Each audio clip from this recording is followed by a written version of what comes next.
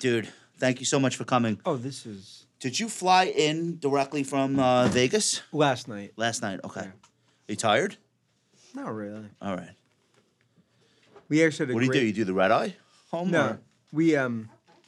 we call I call the chairman flight. Like it's like the 9, 10 a.m. Get Yeah, in yeah, at yeah. 5, 6 a.m. Get out of here. Yeah, exactly.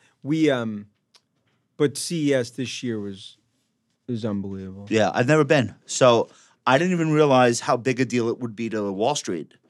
Usually it's not. It's not, right? But this time, because of AI being so mainstream, Okay. it changed the game. Where is it? Is it in the convention center? Yeah, it's in the conventions, and then it's all throughout. I was going to say, how many people descend upon Las Vegas for this each I year? think it's 130,000. Holy shit. Yeah, it's like It's got to be one of their bigger. I know the Magic Show is a big deal. But it's the biggest tech conference in the world. But for Vegas, it's overrun. Like Yeah. in term, we had a national championship party Monday night. It was epic. Okay, awesome. Where'd you do it? We rented out Playa Hollywood restaurant next to the sports book. So I'm going to Vegas next week. That's why I asked. I was just there in October. I went to the Sphere. Did you go to the Sphere? Yeah. Okay. Yeah. That was crazy. It So is. good. It's wild. You saw U2 there. I saw you too. Yeah. I'm gonna go back this time and see the nature show. Yeah. Is that what Okay. you saw? Yeah, that's what Okay. I saw. Is it good? It's cool. I don't really like nature. I would have rather go to U2, Right. but it's Okay.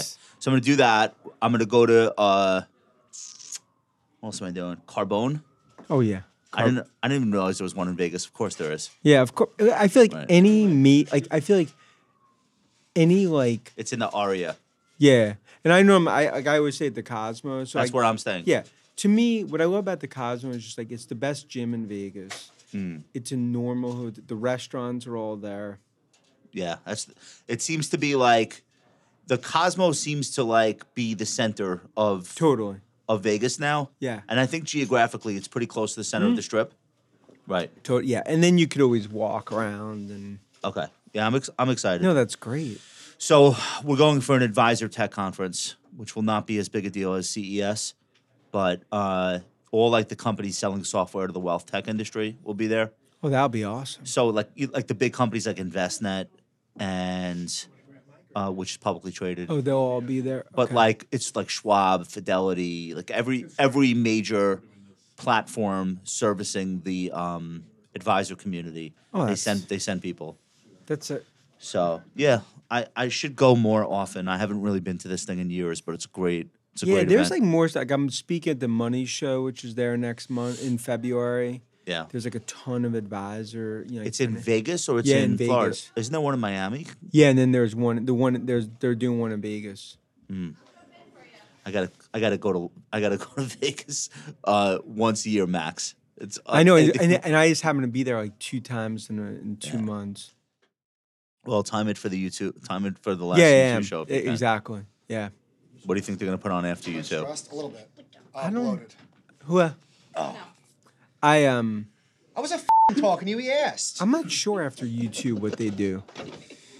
They're gonna have to do something big. Yeah, they're gonna have to They're do gonna have something big. Fish there for 2 weeks, which Yeah. is very niche. Sphere. Yeah, they're gonna have to. He saw the. Do you cover that? He saw the nature show Oh, how was that it? we're going Good. to see. Yeah. Yeah. Good. It's cool. No, Yeah. saying it's cool. It's just yeah. U2's not playing, so I'm there. It's Yeah. What did you think of the technology itself, though? I thought it's magnificent, unbelievable. right? Yeah. Yeah, I think it's the start of something new. You're gonna see these things pop Oh up. yeah, they're talking about one maybe in Dubai and what? Yeah, it's I feel like Dubai could definitely afford to put one Oh, up definitely. overnight. yeah. Is that where the next one is going? They said but London. London, but I think I would be shocked if they don't have it in Dubai soon. I agree with that. And then they gotta so in order to do it right, the act has to be willing to It sit has with to be. artists and figure out what are the visuals behind the stage while we're performing. Exactly. You can't just it's not special to just perform on that stage. It's a regular stage. It's Exactly. about what you're putting up in the background, No, which takes time. that's what it's all about. So you're from Long Island. 516, man. Where? You couldn't tell based on or you could. the accent. Not really. I don't know. I guess it sounds like us. Yeah, it's He Comac. sounds like us. Comac. Okay. Very cool. When Yeah, did, what about yourself? Wait, you went to Comac. What's the high school in Comac? Comac High called? School. Comac Josh and I High? are from Merrick. Oh, Yeah. We're from Merrick and we live in Merrick again. We moved back. you're core 516ers. We're like- exactly. So I'm a 516, then moved to 908 Jersey. Hold on. Comac is 516? Now it's It's 631. 631. You're not. But- You're 631. Get out of here. But first off, but if you This go, guy's claiming Yeah, come on. 516. Come on. no, but original 313. original 516. Get your own area code. And then 631. But I still Oh, identify. it was 516. Okay. I You still identify. I still identify with the 516. identifies as 631. 631 ultimately shortchanges Eastern Long Island, in my opinion. So I don't It's even controversial, I don't even but- acknowledge the existence of Eastern Long Island past Melville. Oh, stop there's it. Blackstone Stop Steakhouse it. and then nothing else until the Hamptons. No, we. I'm sorry, that's how I feel. I don't even know why there were exits off the highway. Dude, Dan LaRosa is right outside. I know, I'm just kidding.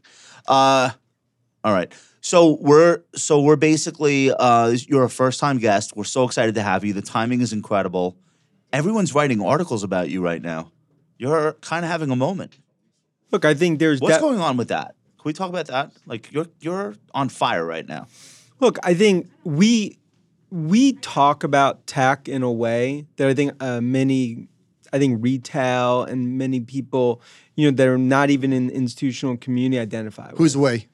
In terms of me and my team. The royal way. Because ultimately, by covering tech since the late 90s, we try to put it in a way that people understand.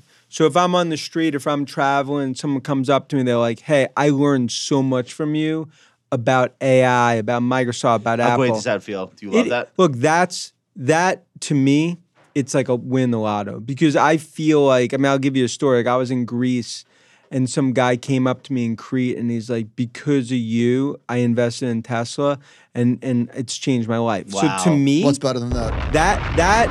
look, it's part of the reason why I do what I do, right? I mean, in working in the institutional community, since late 90s here, especially the last 4 or 5 years, having more exposure to retail because Wedbush has a huge retail presence, it's been a breath of fresh air for me, especially in the tech revolution.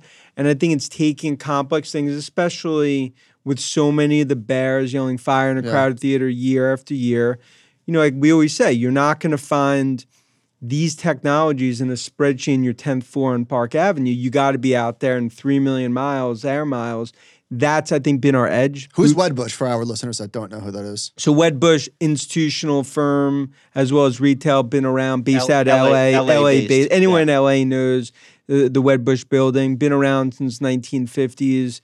And I think it's a company that has built a reputation where we've really built ourselves from West Coast to now national to now internationally, where we've built out a lot in Asia as well as in Europe. And my whole career has always been in mid-market firms, FBR, Wedbush, because someone like myself, it's like I feel like at firms like that is where I've been able to thrive rather than being put in a little box. Right. Did you tell Dan about the glasses that you were talking about at lunch?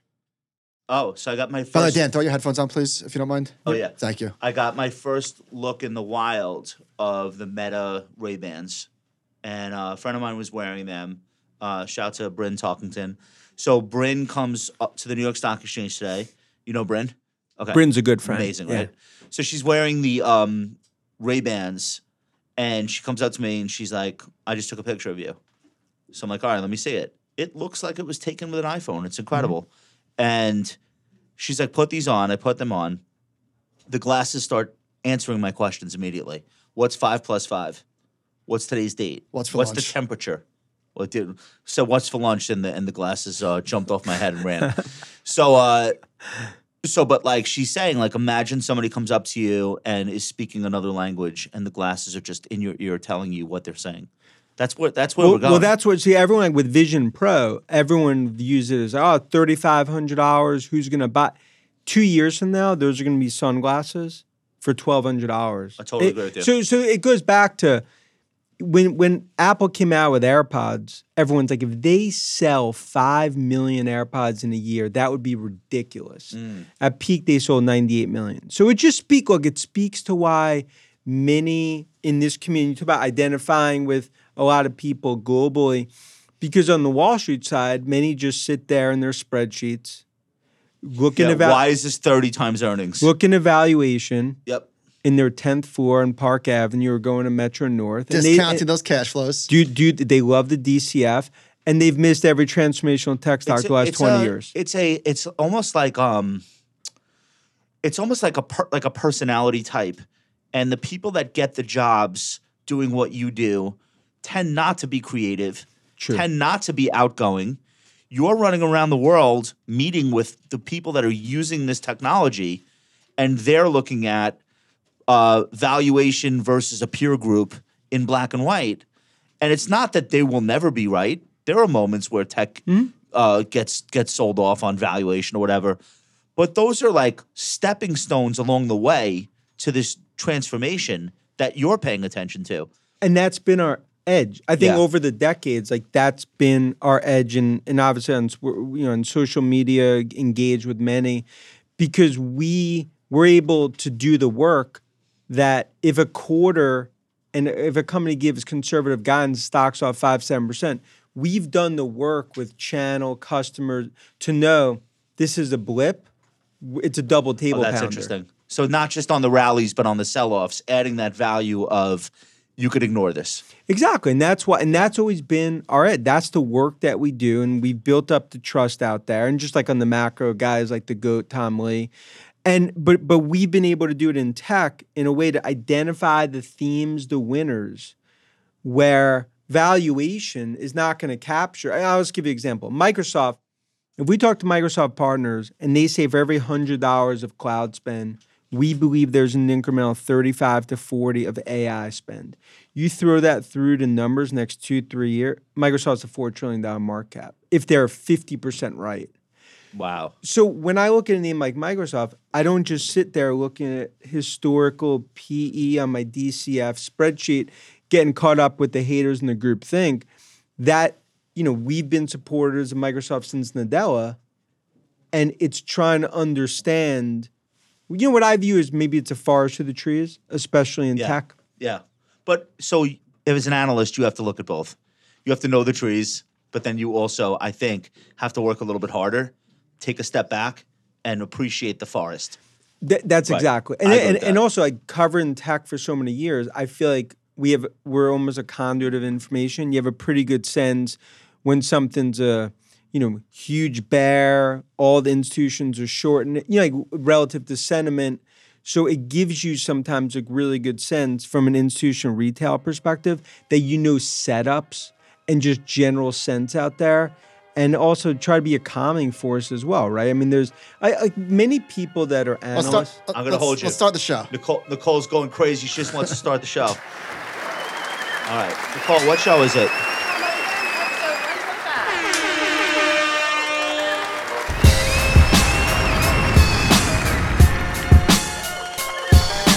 Welcome to The Compound and Friends. All opinions expressed by Josh Brown, Michael Batnick, and their castmates are solely their own opinions and do not reflect the opinion of Ritholtz Wealth Management.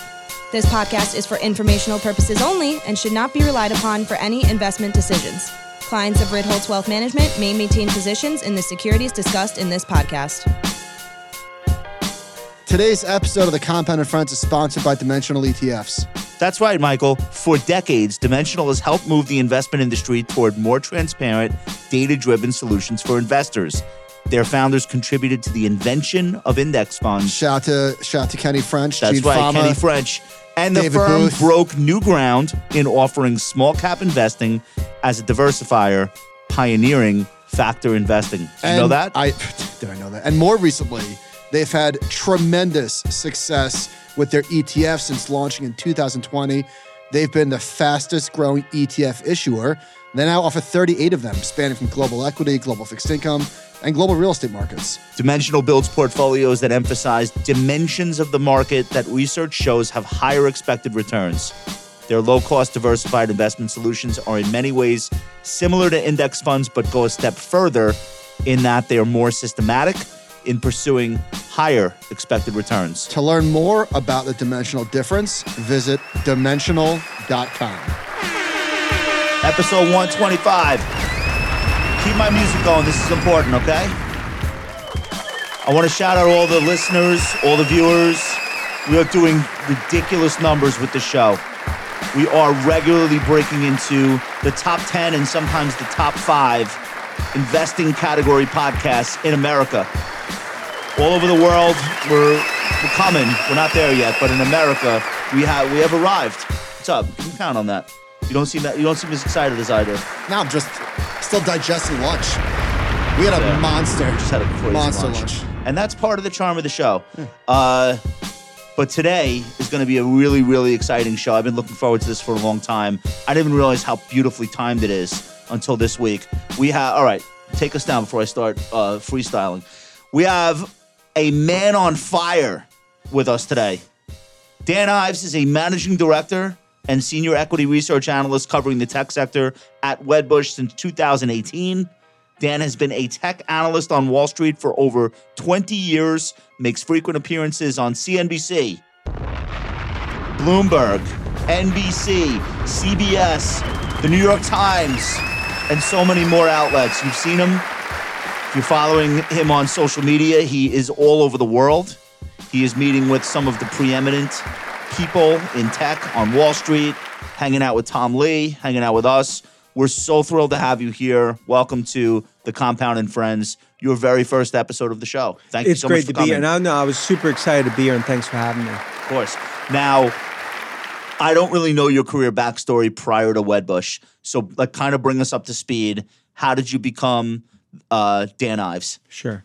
So I grew up in Long Island, 516, and ultimately went to Penn State. And from Penn State, finance background, did corporate finance for a few years, got my MBA, University of Maryland, and then started FBR really in the late 90s. So in the tech boom. Friedman Billings Ramsey. Got bought by B. Riley. That's right. And we were at the forefront of the tech boom in the late 90s, Dulles Toll Road, AOL, MicroStrategy. So I started off as an associate. I feel like it was you guys and Thomas Wiesel. As well as Robbie Stevens. Okay. So R.I.P. So a lot of it was, I get there, I don't have no tech background. I started as an associate, and I recognized pretty quickly, I'm like, the only way that I'm going to learn this is just build the biggest network possible. Yeah. So I went to every user conference you could ever imagine, built a huge Rolodex, and then ultimately, as I started to cover stocks as a senior analyst, 2002, 2003, I built a strong presence from an institutional perspective, because when you're also at mid-market firms like an FBR, a Wedbush, you have to have an edge. The name of the firm is not going to get you in that's the door. Exactly. It's more about you building your own brand, not the actual bank. That's right. And I think we started to build a huge presence, specifically in software, cybersecurity. And then it really morphed into our calls on Apple, with the iPhone, and then betting big on Musk and Tesla back in 2010, 2011. And you start to build more and more of a presence, more of a following, because I think investors recognized we're someone that's not just going to downgrade a stock because they missed a quarter. We're not going to get into a group think. And I think that's been able to differentiate us. And also, look, traveling the globe 3 million air miles, we didn't do it by accident, right? It was like we felt like we're not going to find the technologies and the trends in our spreadsheets, DCF, or in a 10th floor of an office building in New York City. So I want to back up a little bit. Betting big on the iPhone and then on Tesla, both of those things right now, with the benefit of hindsight, seem obvious. Of course, Tesla is going to be transformative. Sure. Of course, the iPhone is going to be a $200 billion business. But of course, in the early going, absolutely nobody believed that. And you probably didn't even believe that, but all you had to do was believe a little bit more than other people. And it was enough, because those are two of the greatest stock market stories of the last 100 years. The BlackBerry iPhone debate was a real thing for a long time. Yeah. So let's go to that. So let's go back to 07, 08. So financial crisis happens. Everyone's like, this is just the next BlackBerry. Actually, BlackBerry is going to crush that. It's a one iPhone. They don't even have a keyboard. No one's giving up their keyboard. So no one's giving up. And at that time, it's like financial crisis comes, that's it. And BlackBerry Messenger. And BlackBerry Messenger, Nokia. It was also a good example is like with Apple, our view is like it was the services. It was that they were going to be able, Even early, like there were no services yet. but it was the concept that they were going to do what Nokia and BlackBerry did not do. They were going to be able to build a services and monetization that was going to ultimately be the key to Cupertino. But at the time, I mean, there were the types of hate that I'd get being bullish on those names. When Nadella took over Microsoft saying that he was going to transform into a cloud play, I'd be in meetings, people like, you might be the dumbest person I've ever met. And I'm like, and again, I never take things emotionally. I could care less. I just view it like, look, these are our opinions. We feel real confident in the work we do. You could be, of course, you could be wrong, but we felt just from a trend perspective that we were going to bet big on cyber. What was their argument? Their argument was this is the way things are, and they're probably not going to change. Apple also only had an exclusive with AT&T at the time for years. So it was the I remember AT&T that. exclusive, That's and right. then it was the view that once you have an iPhone, people ultimately are not going to upgrade. It was about the BlackBerry, the other sort of smartphone at the time. It wasn't obvious competition. 15 years ago. And I'd say, to no one. but it wasn't Right. even obvious. Even if you go back to 2014, 2015, at that point, our whole argument was the services business could be worth $1 trillion or more. But even at that point in time, they were competing with Samsung heavily. Exactly. People thought that Samsung was going to, Android. and the droids, that Samsung was going to flip the Apple. And Josh, what I would do is I would literally I would sit outside 57th Street for like a whole day, just talk to Apple users. So a lot of it, like the work that I did By the park, like by in the front of the pyramid. Yeah. The main Apple store on 57th. So a lot of it was like I just would do work. I'd be traveling somewhere and I just go to an Apple store and stay there for like 3 hours just talking to people. Now that was something like a typical institutional salesperson. Like I can't make a call on that. It was all part of our like building a It sort would of confirm the other work that you're doing. Exactly. But you know what's funny? So by the time it was apparent that Apple had won the phone wars, that they were the dominant winner, they were already at whatever, $500 billion in market cap. And then the bear case became valuation, all that bullshit. And this is, I mean, bullshit in hindsight. And then this is before all of the other categories, before services was 25% of the business, before the AirPods, before everything else. Exactly. And it was just one thing after the other. Because ironically, the biggest move for Apple, it wasn't necessarily 0 to 500. All the battles from 07 to 15, it was from 15 to current, the 500 billion to 3 trillion. It was the re-rating on the services, the understanding what was going to happen with accessories there. And I think, but that's a good example of like, just like our Tesla thesis, we've always viewed it as a disruptive technology company. Many have viewed it as an auto company. Should trade I was like going to say the other guys covering this, Jonas at Morgan Stanley, but then everyone else who's an auto analyst. But how could they that's- possibly like the stock? But getting back to Apple, so you have to know how to value your companies because Apple used to trade like a hardware company. 12 to 16 consumer right? electronics and it was company, yeah. back on the cash. It was at 8 times because it was a hardware Look, company. and at that point, my Shih Tzu could have told you, you buy it at 12 times and at 16 times you sell it at the end of the cycle. But then ultimately, as it played out, our view is on the services side, it was sum of the parts. The sum of the parts thesis was our view on Tesla, it was a view on Microsoft as Nadella, the tactician, was building out. And it's really the view of NVIDIA with the godfather of AI, what's been happening, how I ultimately view that as a sum of the parts story. We got to talk about the glow up. So, do you know what this is? I have no idea. You know what a glow up is? Nope. No? Nicole, what's a glow up? Are you rolling your eyes? Somebody ugly becomes All right. Well, no, that's not what we're going to say. to improve yourself. The glow up is like you're a Wall Street analyst, but now you're like the hottest analyst on the street like right he's now. blowing up. Nobody's like, Yeah. first of all, Aviator Nation. He's killing it. Look at the shirt. Is that Madras? What's going on? Yeah, I got this in Italy. But you're a sneaker collector too? I thought it was I'm New a big, Balance. big Your sneaker. kicks are- your kicks Oh, are- that's AI. That's Yeah, Aviator. Oh, It's not AI. Aviator. Your sneaker game is fierce in every. All right, there's like a glow up going on. Ooh. Do you have a stylist? No, so I I'm don't. not f***ing with you. I'm dead But serious. look, it goes back. I was in 6th grade in Long Island wearing green jabots. Yeah. So the point is, like, you were always slaying. and Cavarici. You were slaying before people were so slaying. I was playing chess. Others playing What, you just checkers. give From me a one of fa- these? That's right. But look, that's why when you grew up in Long Island, Yeah. I think yeah. I had the Z Cavaricis, every color. What's up? Z-Calves, and Every color. Chabot. Those Every are color. those. The waist was so high, I had to unzip the fly to blow my nose. What's up? All right, wait a minute. They did a profile of you at Seeking Alpha last week. Did you know this was coming out? Yeah, so I saw that. This is hot shit. You're like, that's what I mean. You're the man of the moment. So the gist of all this is we're in this transformative era of tech. You are one of the few people that is recognizable, recognizably associated with the biggest tech stocks now. You have been supporting the investing in these stocks for a while. I'm trying to phrase this in such a way. You're not cheerleading the companies or the stocks. People just, when they see you, they know that this is your area of expertise. But it's also a calming force, right? So in other words, when you have the typical Academy Award moves, first 2 weeks of the year, downgrades of Apple, fire in a crowd theater, you need to be sometimes a calming force to handle whether institutional and retail.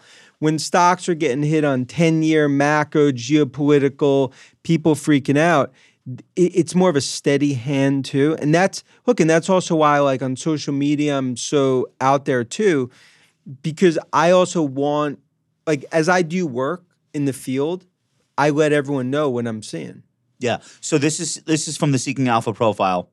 We feel a responsibility to handhold investors through the ups and downs of the tech market.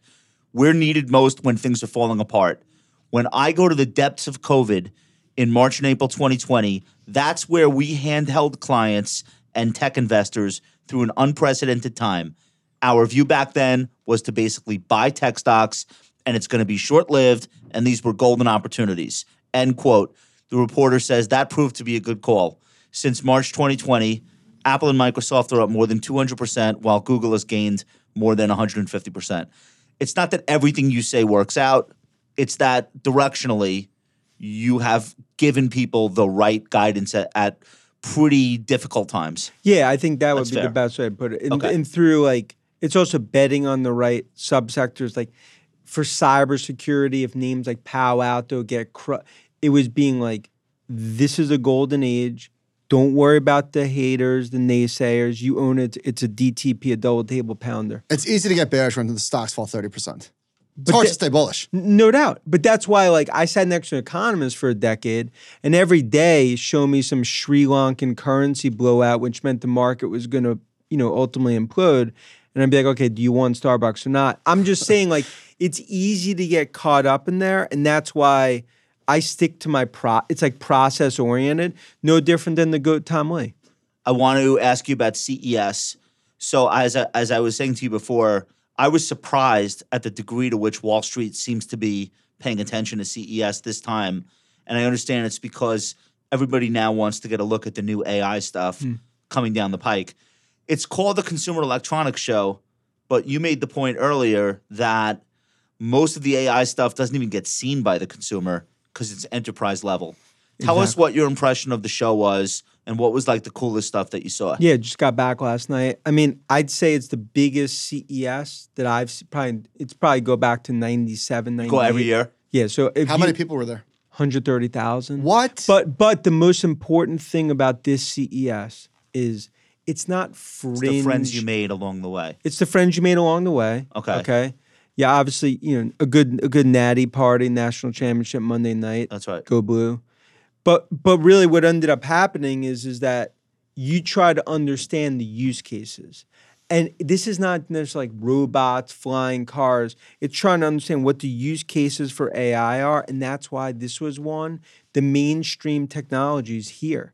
You're seeing the use cases play out, which is why we believe this is an AI revolution. It's not in development. It's in the market now. It's in the market. And that's why what we're going to start to see first, what we believe will be the first 3 to 6 months of the year, you're going to start to see it from the godfather of AI, Jensen NVIDIA. You'll see it from the Dell when they report earnings on the Copilot. That's tip of the iceberg.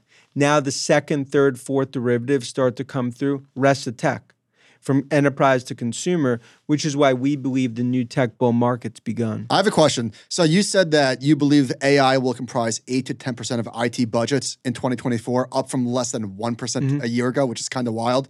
Are we going to see a company that we don't know about today be $1 trillion AI company, or is it just going to be Google and Microsoft are the winners? No, I still believe like Mag 7, I look at Microsoft. They're all platforms. I mean, they're stronger and get stronger. Yeah. But there are going to be a lot of small cap, mid cap companies today that no one knows that over the coming years, they will start to become more household names. But will they have the opportunity to, or will Google buy them before they even? Well, I think that's why it's going to be a tidal wave of M&A. And no one, and the difference now from a big tech perspective is Khan and the FTC is viewed like a mosquito now. No one's afraid. Well, Microsoft beat them and acquired Activision, and now nobody's afraid to try a deal. And a number of other cases where they lost. So now big tech's going to be emboldened to do M&A.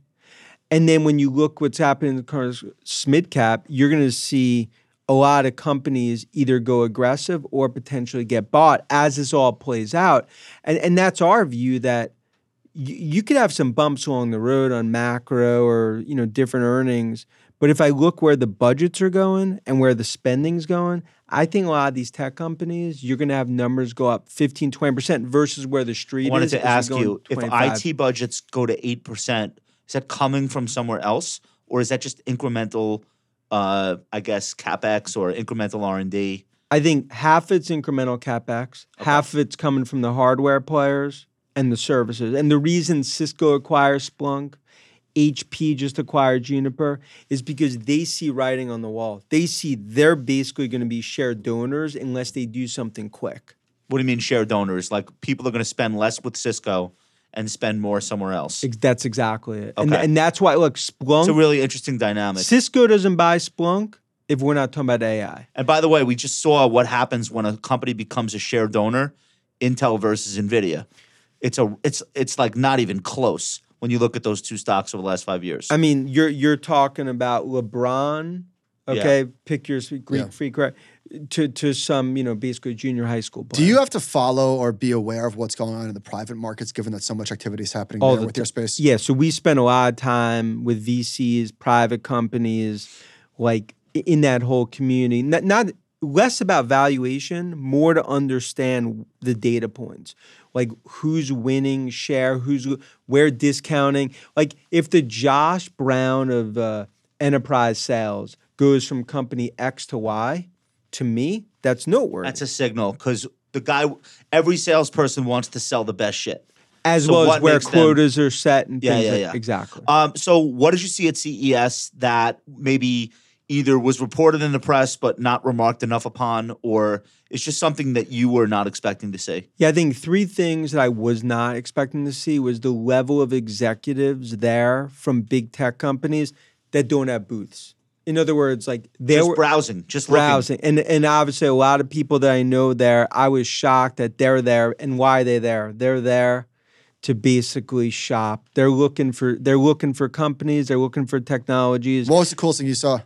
Look, I think the coolest thing I saw was Xpeng because a lot of the Chinese players were there for the first time. What is that? And it's a flying car. So if you think Jetsons, 2020, and it actually works. So in other words, by 2028, would you get in that shit though? I wouldn't. I probably would get in. You would get in. I'd actually do a podcast. You would get in it for the gram. You would. I definitely would get in it. All right, I know you would. Like a real flying car. Wait, like so as in like Jetsons. Xpeng in real life. showed off a flying car. A flying car. Is it like a helicopter that's got a car body? Or No, it's a car body, and then all of a sudden it goes to wing, and it actually flies. But what propels it? So it's actually, if you look at how they built it, Don't say AI. No, they've built it in a way that it's almost helicopter-like. Okay, but it looks similar how like on a smaller scale, Rivian, you could get a barbecue set in the actual Rivian, or Oh shit! Yeah, there it is. What? it has propellers. Yep. what? I mean, it's kind of cool. I have to admit. Like, what is that going to? Oh, look, it's thing? like the cockpit. Yeah. That's now kind of you're going to It need looks like special it's from a Demolition Man or something. Yeah, now the one thing with this is that you're going to need special places to land it. and like it's not like you're just gonna have them Right. flying around. But look, who knows? 2028 future proof. We could be in one of those. I'm down. All right, so the Xpeng flying car, you saw executives from all over the place. You were Well, all surprised. over the place on both on the automotive side, but especially on the software side. Okay. I think if you look at some of the AI technology displayed, specifically on on some of the consumer apps, how this is all going to be built, like from a marketing perspective, AI is basically going to transform a lot of devices. I saw somebody tweet a picture of like a Samsung. It was like a TV, but it was like see-through. Yeah. So like, what is that? So what's going to and they're going to release that in the next 6 to 9 months. So it's a TV. So you're watching TV. There's an image. The screen goes away, and then the image is still there, but I could see you through it. So the screen's sick. not there. Like a hologram almost. It's a hologram almost. Okay, very cool. And then I was reading about Microsoft. They have a Copilot button on the keyboard now. Yep. And the What's the Copilot. significance of that? Because they don't make changes to their keyboards very often. Well, because Microsoft recognizes, and Nadella was there with Walmart. Microsoft recognizes that the opportunity right now is to get more and more consumers engaged on Copilot. Now, for the consumer, it'll be ChatGPT, but for enterprises, and that this is really the big one, we believe 60 to 70% of enterprises the next 2 years will be going to Copilot. When you say going to Copilot, that means they will be clicking the box that says, I agree to incorporate Copilot in all of these Microsoft programs that our employees are already using. And what that basically means is, let's say an organization that's already on Microsoft, already on Azure. They're on Outlook, they're on the Microsoft Cloud, they're using Office. Exactly. They have a Okay. full Microsoft shop. Now, all of a sudden, whether it's the marketing department, the finance, the legal, now they're going to have Copilot. For whatever their use cases are, they could use it. So I don't use ChatGPT, like really kind of ever. Do you use it? Do you use it? I use Google Bard inside of Google Docs. What are you using it for? I have it write things that I don't feel like writing. Do you use it? Well, I use it, but remember, the way most people are going to use it, it's not in the Chat GPT form today. It's That's gonna right. It's It's going in to the be products. apps. It's going to be apps are going to be developed over the coming years. If you look at Apple, we believe there's going to be a whole nother app store that are going to be AI-driven apps. When they announce the AI app, the stock immediately goes up $500 billion. But but that's a good example. I'm not even joking. No, Josh and I were talking about this. Like, somebody emailed me and said, "Hey, you know what?" Because I was a little bit down on Apple. He said, "You know what? You're not thinking about that. Nobody is. Nobody expects Apple to do anything with AI." No, that's So, exactly. but you wrote Apple introduces the AI App Store. You In have this June. great Yeah. great like wish list, 10 wish lists of for tech, and you said we believe that in 2024, Apple formally introduces the concept of a new AI App Store that you think could increase services by revenue by $5 billion. What does an AI App Store So mean? right now, if you look, let's say Vision Pro. Vision Pro is the next form factor. So it's another That's form factor. February that Apple's introduced. The average, I'll call it casual take, will be like 3,500. That's not going to move. No, that's not what it's about. It's chess versus checkers. They're trying to get developers to build more and more apps for Vision Pro. Eventually, what's going to happen is developers right now, all developers are focused on are building AI-driven apps, healthcare, fitness, content. Apple's going to have a separate app store, separate part of the app store that are just AI apps. So as AI apps are built, you're going to be able to buy them on the actual app store. The other thing Apple's going to do, we believe they're going to integrate some of that AI technology into Into their own iPhone stuff. 16. Yeah. So right now, when you look at the valuation, 0 is valued. Zero.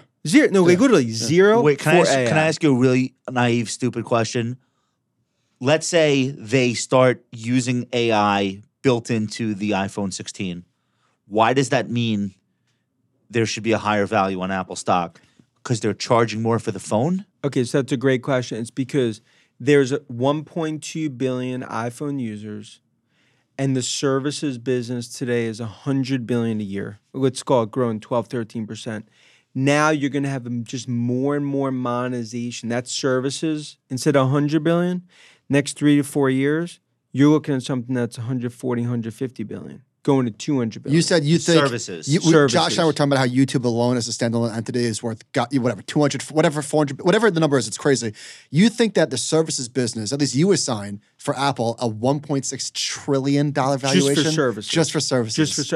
And that's always look. I think a big part of the last 3 years was because a lot of people be like, growth. If you look at iPhone, they haven't grown in the last 4 quarters.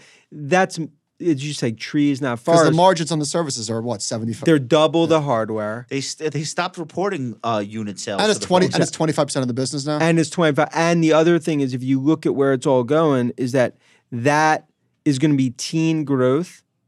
So let's call it low to mid-teen growth. Margins are actually expanding on the services. It's wild. So that's a good example of one where it's like, if you look just at valuation, you miss underlying what's happening in the business. What do you think the Vision 2? Obviously, the $3,500 price is for a very specific audience. Developers. How quickly do you think price comes down? In 2 years, it's 1,200. That's Wow. crazy. So What are everyone you basing that on? Because if you look at the pattern and you look at the price points, Apple recognizes sub 1,500 is where you get mass demand. Because the iPhone, when I say everyone will buy that, everyone will buy a $1,200. Well, everyone buys the iPhone, But also because you're not paying Can I ask you a $1,200 question? up front. You've been around so long. Can't you I could write the first 3 months of headlines for the Vision Pro. I could open up a doc. Is it gonna be negative? Let me give you the list. I I'm know gonna do this off. It's a dog. I know what he's going to do. I'm gonna do this off the dome. Headline 1, lines around the corner. Headline 2, actually, it's a flop. Headline, nobody wants it. Headline 3, okay, the device is cool, but the App Store sucks. Headline 4, the device is heating up my temples and giving me a f***ing brain tumor. Headline 5, oh, actually, no, it's not a brain tumor. It turns out, superpower. but it's like this endless. And how about stream of- headline 6? I'll put 5.2 in there, would be they're cutting supply according to Yes, sources. Asian suppliers says Totally. Cutting back on supplying chips, And then you get a downgrade in there and somewhere. then somebody downgrades it, and it's just like I already know what they're gonna do. Why can't they stop themselves from doing it? And the one thing is, the headline writers? Yes, but stop! Don't do it this time. But also the one thing is, many analysts, these are not individuals you wanted as your friends in junior high or high school in Long Island. The point is, if the wind blows the wrong direction, they downgrade stock. So the point is, it's very important, I think, from an investing perspective. It's but I'm really speaking more about tech journalists because their job is to have somebody read something about Apple that day. It's so much easier The clickbait- to say the product's a flop. No one's clicking on, hey, this thing's actually pretty okay. the clickbait negative on Apple and Tesla, you could fill a museum with. Right. Can we do Tesla? I want to get to a couple more of the Max 7s. Tesla outlook in 2024. I don't want to do the typical Elon Musk stuff. It's like, all right, we get it. He's crazy. Fine. You wrote, every year the bears come out of hibernation mode and think this is the year that Tesla shares collapse. The bears view it as an automobile company that should trade at a valuation multiple of GM or Toyota. The bulls, such as myself, believe it's a disruptive technology company. And that's the Wall Street consensus view. There is a universe in which the bears are right and investors become less and less excited and the multiple just quietly shrinks for 10 years. That is something that could happen. Why do you think that won't happen? The reason, and remember, a lot of the bears, they're some of the smartest people I've ever talked to on Tesla. It just happens the bulls make money on this one. And I think my view there is that 3% of automobiles in the U.S. are EVs. Now, if you think that's staying like that for the next 5 or 6, then that thesis is true. Globally, you still have 70% of automotive is EV. Americans don't want these EVs other than Teslas. So Tell me more about that. So to Josh's point, people don't necessarily want an EV. They want a Tesla. And that's an important dynamic. And the other thing is that from a price perspective, if you look, for Tesla to make money on a car, let's just say originally, it cost $50,000 to make. At one point, it cost $60 or $70 to make. Wow. That to make today is $25,000. So the difference is that because of their software and because of their global scale and because of the genius of Musk and their efficiency, from Austin to what we've seen in China to Fremont and around the world, they're able to produce cars at a pace and at a cost that no one else could match. And that Well, they're not unionized. This helps. exactly. Okay, but couldn't that change? I personally, I think there's a better chance of me playing NFL playoffs and unions coming into Tesla, just because The Tesla employees don't want it. they don't So want. how do because also remember a lot they get stock. Every Tesla, Right, they feel like tech every workers. every factory worker, they have like when I you don't want to gloss over this. I think this is a huge component when you to the walk story. through Tesla factories, Yeah, everyone feels like a tech they worker. have ownership. Yeah. No, it's like everyone is there. They're all aligned, which is very important. As everyone goes to the union, UAW, and Detroit, the difference is that Tesla, like there have been millionaires minted on that factory line because of the stock. Right, and no one can say that started working at GM or Ford in the last what, 30 years. what would another auto company have to do to garner that software multiple that Tesla gets? I mean, look, if you think the average automotive company today gets less than 1% of revenue from software, if you look at ultimately Tesla between full self-driving, which I've used the golden goose, where it's all going to ultimately head, they're going to have 30, 40% of overall revs when you look out non-auto. In other words, from software and services. That's a big reason why the multiple that Tesla's going to get, I view it more almost, it's an ARR SaaS multiple on that core software business rather than automotive. What would you need to see out of Tesla to think like, oh shit, maybe the story's changing? Look, I think if the price cuts, we think 95% of them are done. So if the price cuts just continue to accelerate in China, margins continue to dip this year, demand started to wane significantly. They didn't come out with a sub 30K you would vehicle. downgrade if you Like- saw it in the data. But do you think the price cuts are bullish because they're crowding out competition, or are they or are they bearish because they're responding to I lack think it of was demand? a poker move for the ages. That's why Right. if we go back, Groundhog Day, Bill Murray, a year ago, everyone's like, Tesla, this is it, it's over. And then the stock, obviously, it was a rocket ship because cut prices, because margins enable them to do So that. he's to saying suffocate. you can't compete with me because it costs me less than it He's costs you. basically saying you can't compete. Right. I'm going to cut prices, suffocate competition. Then my only real competitor will be BYD in China, and I could live with that because there's enough for both of us. Well, he's got the traditional automakers, I don't want to say on the run, but in retreat. They're now going to make less electric vehicles, and they're blaming it on lack of demand. The lack of demand is stemming from the fact that they don't make Teslas. And it's the models, Like, right? it's- I mean, isn't it that it comes down to like, if you look across the world, they want a Tesla, not an EV. So I looked at the BMW, what is it, the MX, Yep. I something, Mhm. the SUV, the crossover. Yep. It's $115,000 MSRP, and it's beautiful. I just don't think the electric vehicle buyer is the $115,000 vehicle buyer. But that's why if So you're who is that for? but you're talking super high end niche. Yeah. At the end of the day, if you're sitting there on the LIE on a Saturday, It's just Model one of th- it's every Model 3s one of all every around you. five Right. cars is a Model 3 or Yes. Y. Okay. All right. So you're a constructive Tesla this year.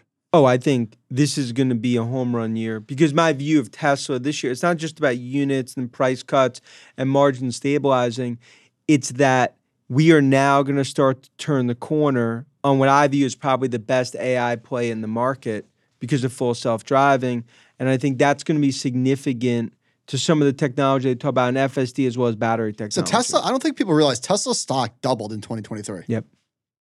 I want to ask you about how behind Alphabet really is versus consensus, which is they missed it. Okay, so It's too early to say anyone missed so it, right? a year ago, Yeah. they were miles behind. Like it was jaw dropping. To be clear, we're saying Alphabet miles behind Microsoft. because remember they could have bought OpenAI Sure. if they wanted to. Sure. They thought they were smartest person on the block, and ultimately, look. But the difference there is that they recognize internally.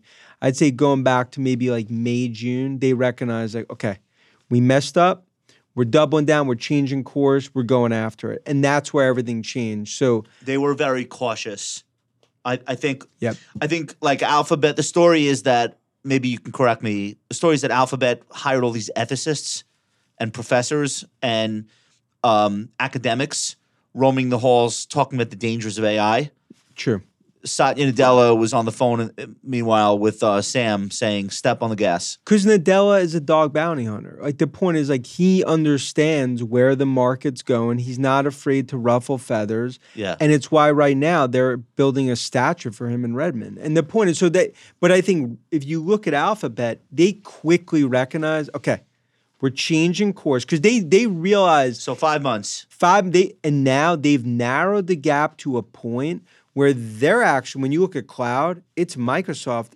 It's not Amazon number 2. It's actually Google Cloud number 2, because they've put all their AI developers on what I'll call almost a co-pilot type technology Like within cloud.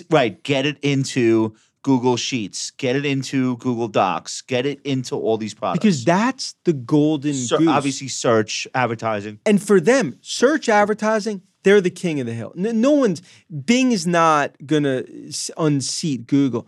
Google recognized, okay, we understand that market solidified. The big market that we're going after is enterprise. You know what? You know why I feel like capitalism just works, and why I'm such a big fan? Google's search engine a year ago it had become completely polluted. The first 3 results would be sponsored. The next 3 would be sponsored, but a different type of sponsored. You would have to get 2/3 of the way down the page to find something, and it was always a Wikipedia link or Google's own data. And like even movie times, weather, whatever. And I remember saying, what the hell happened? This used to be a white screen with a box. And with AI now, I'm like hitting the microphone button and I'm saying, write a letter to my child's 4th grade teacher named Mrs. Whatever, why he was late to school today, took him to a doctor's appointment. Like a jumble of shit. Yep. They give me an email, like fully formulated. I almost have to spend like 2 seconds editing it, and that's it. They are, so from my perspective, as not somebody involved in the tech, as a user, I said, all right, this is quick. Oh, and they quickly pivot. I mean, over the summer, Yeah. there was like an all hands on deck type of pivot within Alphabet. And I think you're going to look years from now, and that was just a move that will change the company from an AI perspective. Years from now, is AI replacing people's jobs, or is it just letting us do more with less? I actually think AI creates more jobs in the next 2 or 3 years. Developers, engineers, the use cases. Now, over the long term, there's definitely some jobs that could fade away, but incrementally, I think it's making you do more in terms of from an efficiency perspective. One of the weakest Magnificent Seven stocks off of the lows has been Amazon. They, like Alphabet, have invested in Anthropic. Anthropic has a similar janky OpenAI kind of. Part of this is not for profit. Part of it is LOL. You figure it out. What are we to make of Amazon? But Amazon's making chips, inferencing chips, training chips. So they're very deep in AI, but they're not getting any credit in the valuation. But then you go back to like Jazzy's an AWS cloud guy. When he inherits Amazon, the new CEO. New CEO from Bezos. They were spending money like a 1980 rock star. So the first thing they needed to do was just significantly cut costs. I mean, the business model was upside down. Now the last, call it 6 months, especially last 3 to 4, they're all in. I mean, they're going to go aggressive on chips, AI I'd be shocked if they don't make 3 to 4 AI-driven technology acquisitions, because now the rest of the house is in order. Now for them, it's making sure that Google doesn't leap them on the AI cloud side, because that's really the opportunity for them from an install-based perspective. Amazon announced cuts to the studios yesterday. A lot of layoffs there. A third of Twitch staff, I think a third got laid off. Google also, The Verge reported today that Google is doing a bunch of layoffs. Do you think that these companies have sufficiently cut some of their employees, or is there more to come? But there's actually net hiring.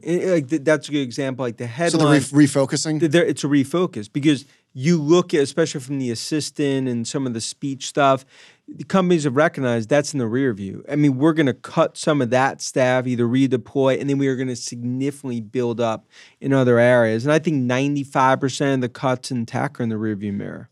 Okay. Speaking of the streaming stuff, you had a prediction that Apple is going to buy ESPN. Let's talk about sports. What's the thinking there? Because live sports content, that's the holy grail. And Except they never buy anyone. And then the biggest acquisition they've done Beats? is Beats, $3.4 billion. That's So nothing. this is the one asset that's so rare that they could look to, in our opinion, acquire, especially given the Disney situation, strategically what they would What need if they to just do. wait 5 years and ESPN is worth much, much less because all the cord cutting and they start getting priced out of the rights battles versus Amazon? Like, why not just let ESPN become a shell of itself and then buy it for the brand name? What do you think it'll be worth today? I think $35 billion in terms of what they can get that for. So I would just, for a company that generates more cash in most countries, I mean, it's something they could do pretty quickly. But the most important thing is, Dan, I'm sorry, I got to dwell on this. ESPN also puts Apple right in the place that they have been dying to avoid for the last 20 years, which is the forefront of the culture wars. yep, Apple does not, I mean, even if you look at the stuff they make for Apple TV, it's so far away from anything that could be perceived as risque. They're very good at this, actually. that's their DNA. So now you're going to buy ESPN, and you're going to have all kinds of trans rights issues and racial stuff, and it just seems so alien to what Apple has tried so hard to avoid. But everything started with the MLS deal with Messi. I mean, like when they did that, Yeah, you look what that they did do that deal. No, but when they did that, what that did to Apple TV, I mean, basically tripled the amount of users. So they recognize, like, okay, live sports content is where it's, like the only way, we're not going to beat Netflix in content. We're not going to beat any of these guys from doing shows brick by brick. We need live sports content. So Wouldn't Netflix be a crazy but natural acquisition? But I think that was probably the biggest strategic mistake if you go back to jobs coulda owned that they Netflix. ever and we've talked about it, the biggest strategic mistake they ever made was not acquiring Netflix when they could have. Why do you think they didn't do that? Because I think they had a view that That would have been Eddie Q and the TV guys there, or the entertainment well, guys there. and then even after when they, like, if you look at like what they did with Ivy and going back to the Jobs days, I mean, they viewed it as like content was going to come and go. And if it ever got big, we could build it ourselves, but we're not going to pay up for content. Got it. They miscalculated how quickly streaming and content was going How come everyone miscalculated streaming? Like, it feels like the incumbents were so late, and then they went all in as the business was declining and saturated. But Like, it's they just missed like- it both ways. But if you look at Hastings and you look at Jobs and you look at Nadella and you look at Musk, it's my view is like the Mount Rushmore. There's individual, you bet on them, right? In other words, like if you looked at Netflix and you looked at the strategy, if you just bet on the vision and you were a believer, then that's something. No, it's simpler than that. They missed it because it was a cannibalization of all their profits. You told me to listen to Patrick O'Shaughnessy talk to Mike Ovitz. So I did last night. I was sitting in traffic for 2 hours. Mike Ovitz was the only Hollywood guy going up to Northern California to sit with Bill Gates. And he would come back to Hollywood and he would say, 1993, the guys at Microsoft are telling me that music is going to be distributed over the air directly to devices that are not radios.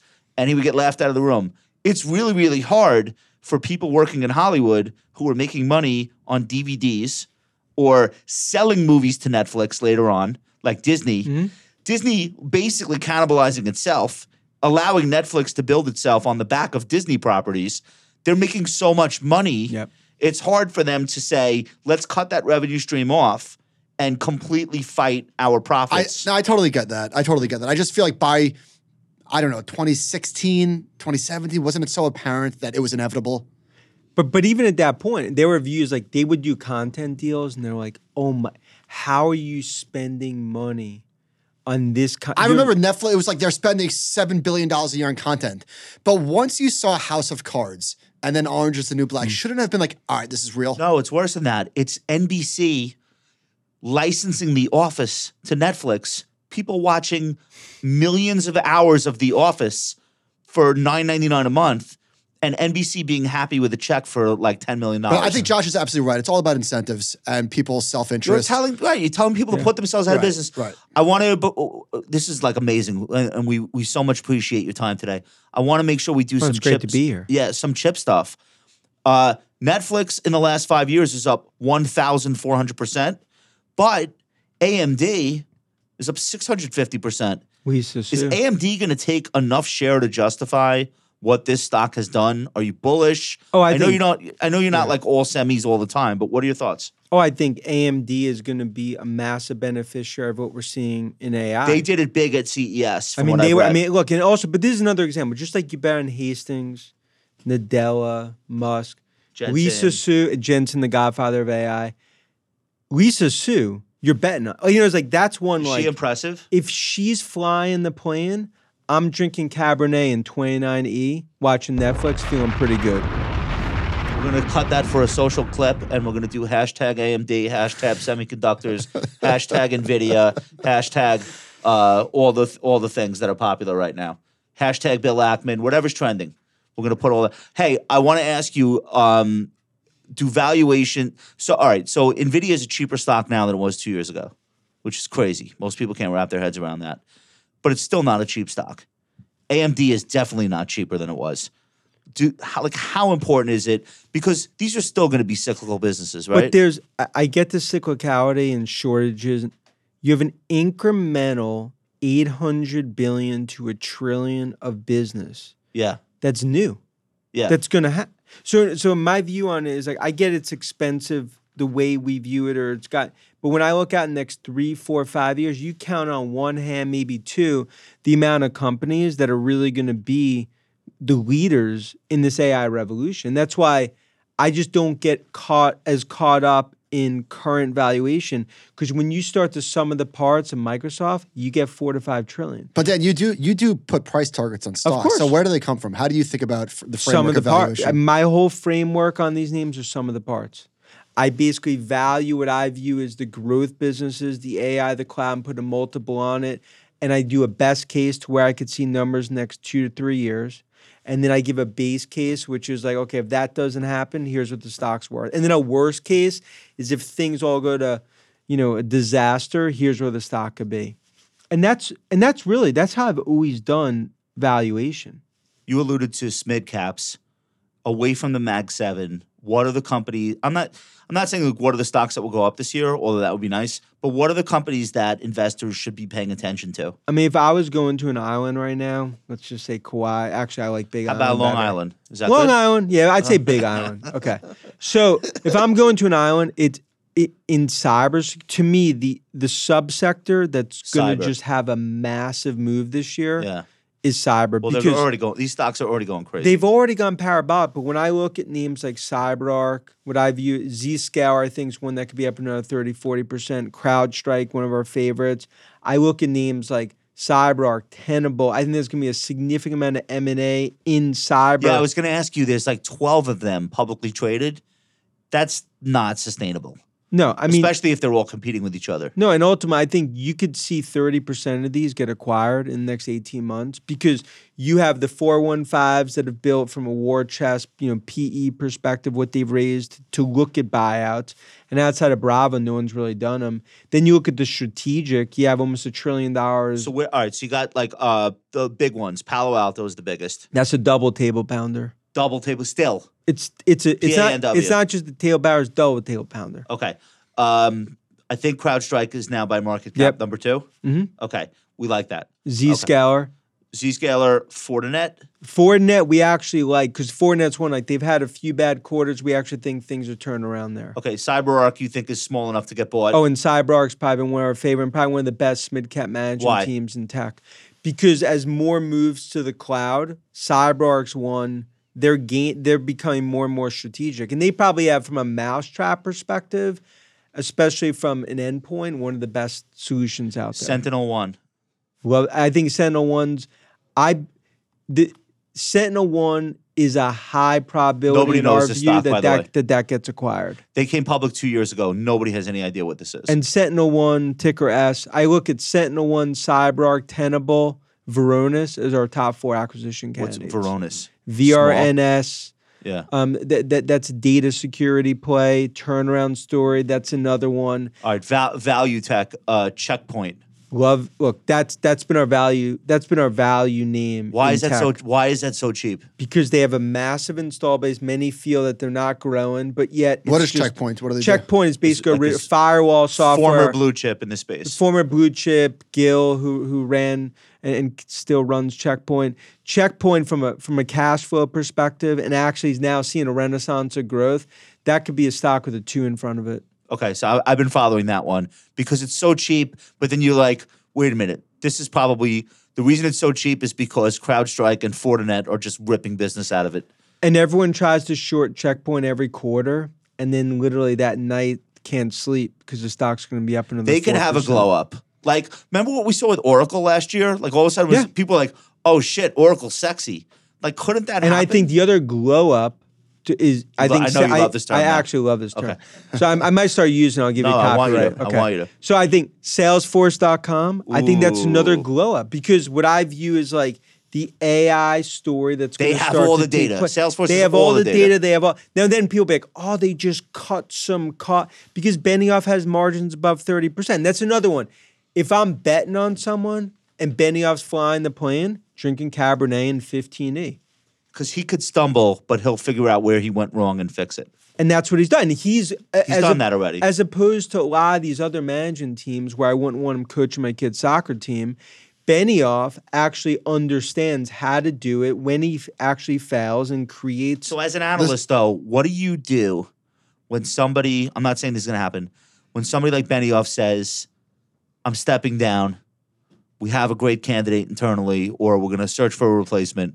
Like, do you have to change your thesis on the stock if you went into it with management being so important? I mean, no, I call that like when the thesis changer happens, you got to look in the So that mirror. is a thesis changer. If Benioff left, that would be a thesis changer because that's something where I view him as so integral to that story. So obviously the leadership at these companies is incredibly important. You mentioned Mount Rushmore a few times. Who is on your Mount Rushmore of tech CEOs? So if, you got Nadella, you got Cook, Godfather of AI, Jensen, Lisa Su, Benioff. Dude, when Steve Jobs stepped down and put Tim Cook in, that would have been a thesis changer.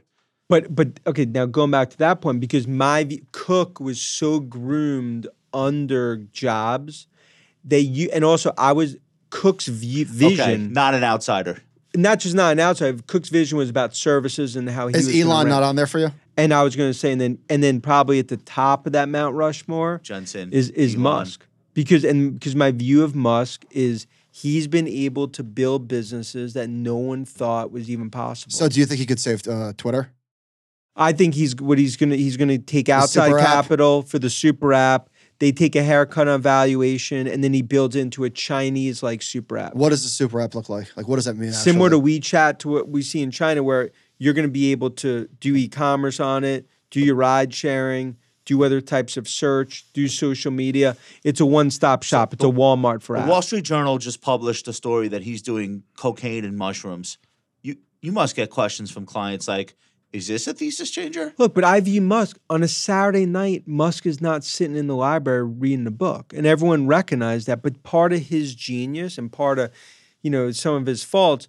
If you own Tesla, if you've been a SpaceX investor, you understand Musk and you take his genius and his asset Yeah. with his failures. And I think that's just You can't take the good crazy without the bad crazy. Yeah, but I don't think so. All right, so here's what's interesting. The Overton window has widened from even when you and I started, and you're a little bit older than me, but not much.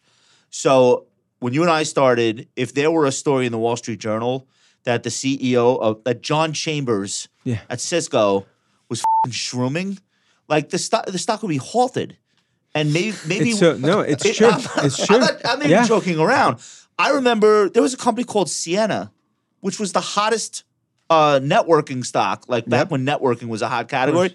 This stock was going, it was like Michael Jordan, it would go up 10 points every day. They had to restate a few quarters worth of earnings. It went to zero. Zero. It's true. That's not the world we live in now. It's a different world. different And world. I think it's also one where investors have thicker skin. I also think because of social media, information flow is just more known out there.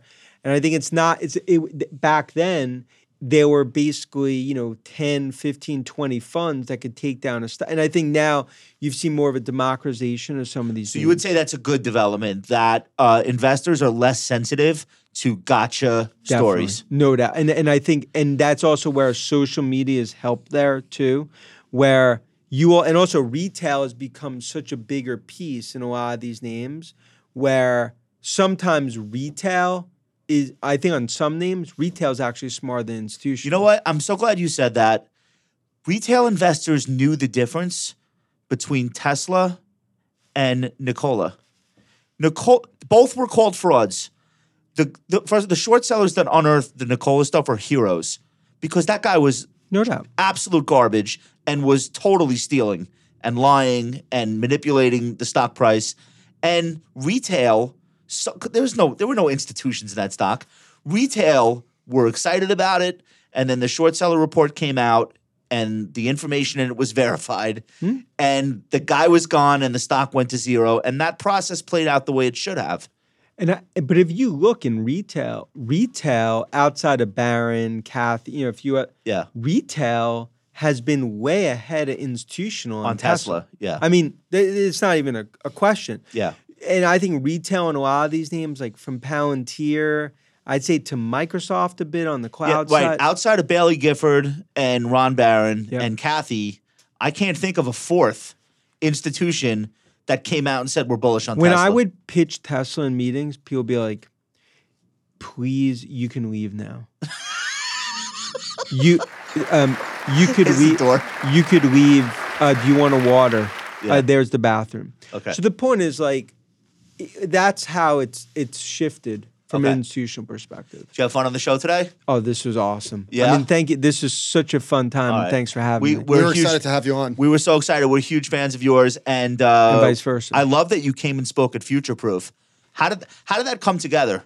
Like, how did we get you there? Yeah, I mean, I was asked to speak there, and like, look, what I loved about that, it was just further, just having communication with like so many advisors that have reached out, over the years, over Twitter, LinkedIn, Fintech people are there. Fintech. I mean, I've been to so many conferences over the years. Not like that. Future Proof is a gold standard, and to me, it's one where when I'm there, I'll tell you a funny thing. When I'm at Future Proof, and I'm about to speak, you don't know if like there's gonna be like one person sit there or whoever, and the audience was so engaged because it's one I was able to talk to the people that have followed me across tech. We're gonna have you talk about AI. I hope at this year's Future Proof. I'll be there, first plane out there. I think what the advisors, it's wealth managers, and they talk to clients, and I think like what they're gonna be curious about is, what does wealth management mean potentially for my industry, my livelihood? We're gonna have co-pilots. But also at Future Proof, there's a lot of advisors where maybe like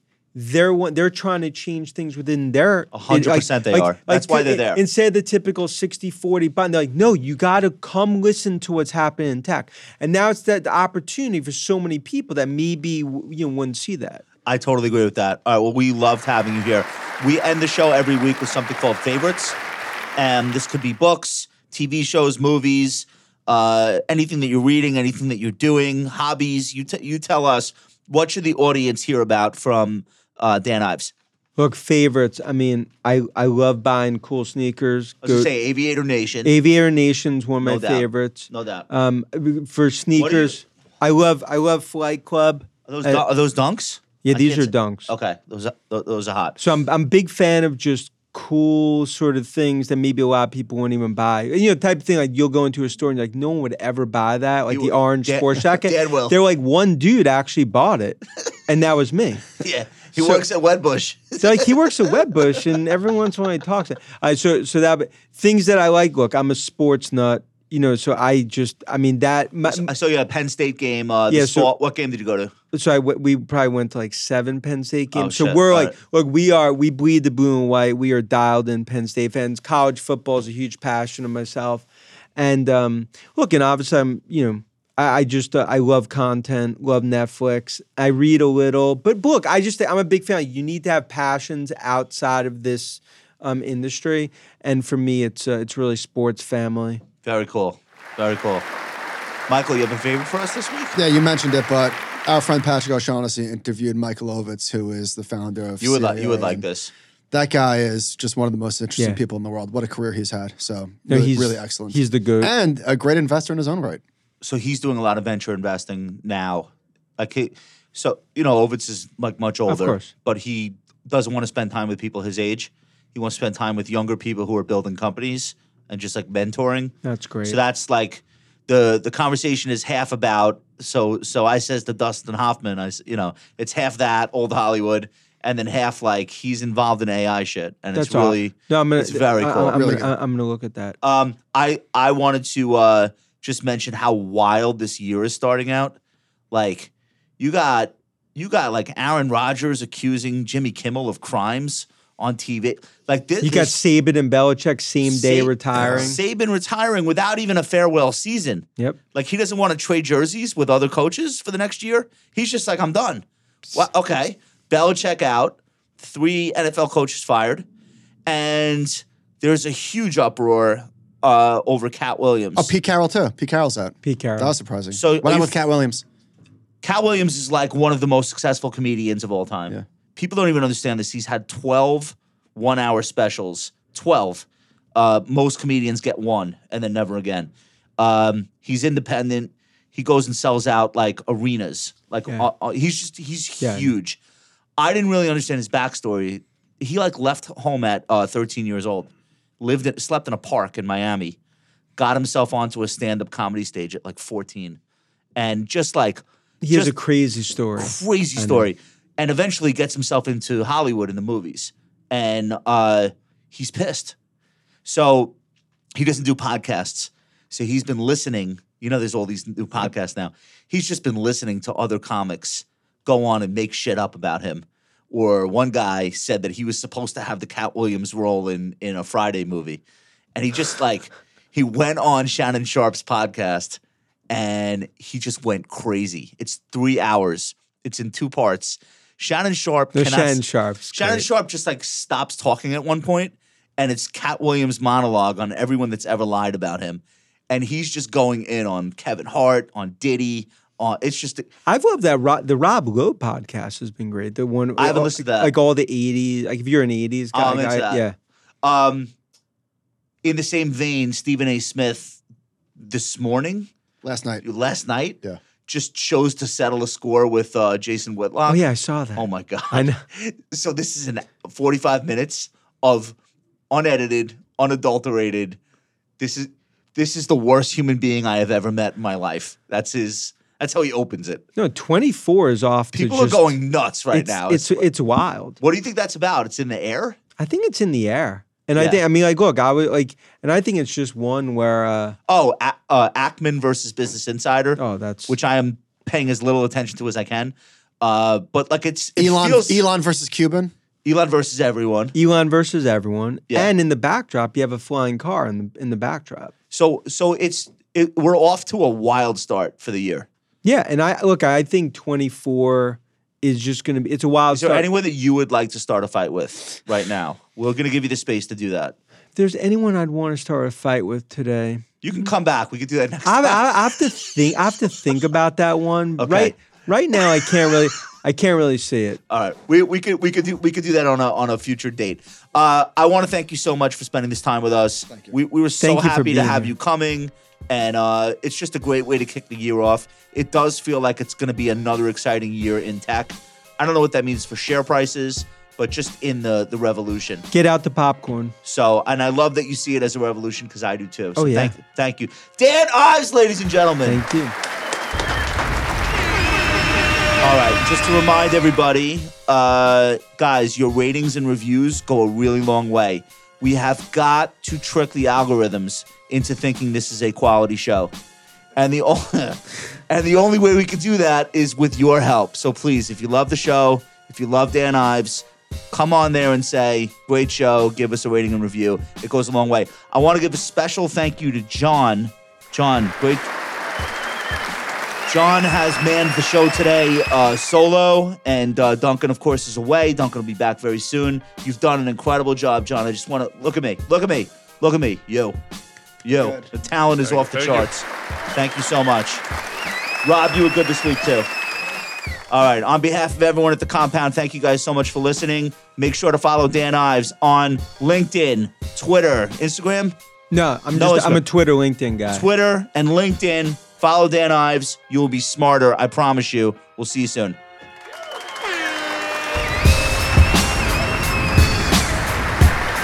right. So that was the warm-up. How are you feeling? Dude, that was awesome. Was it good? That was so good. So this is going to go on.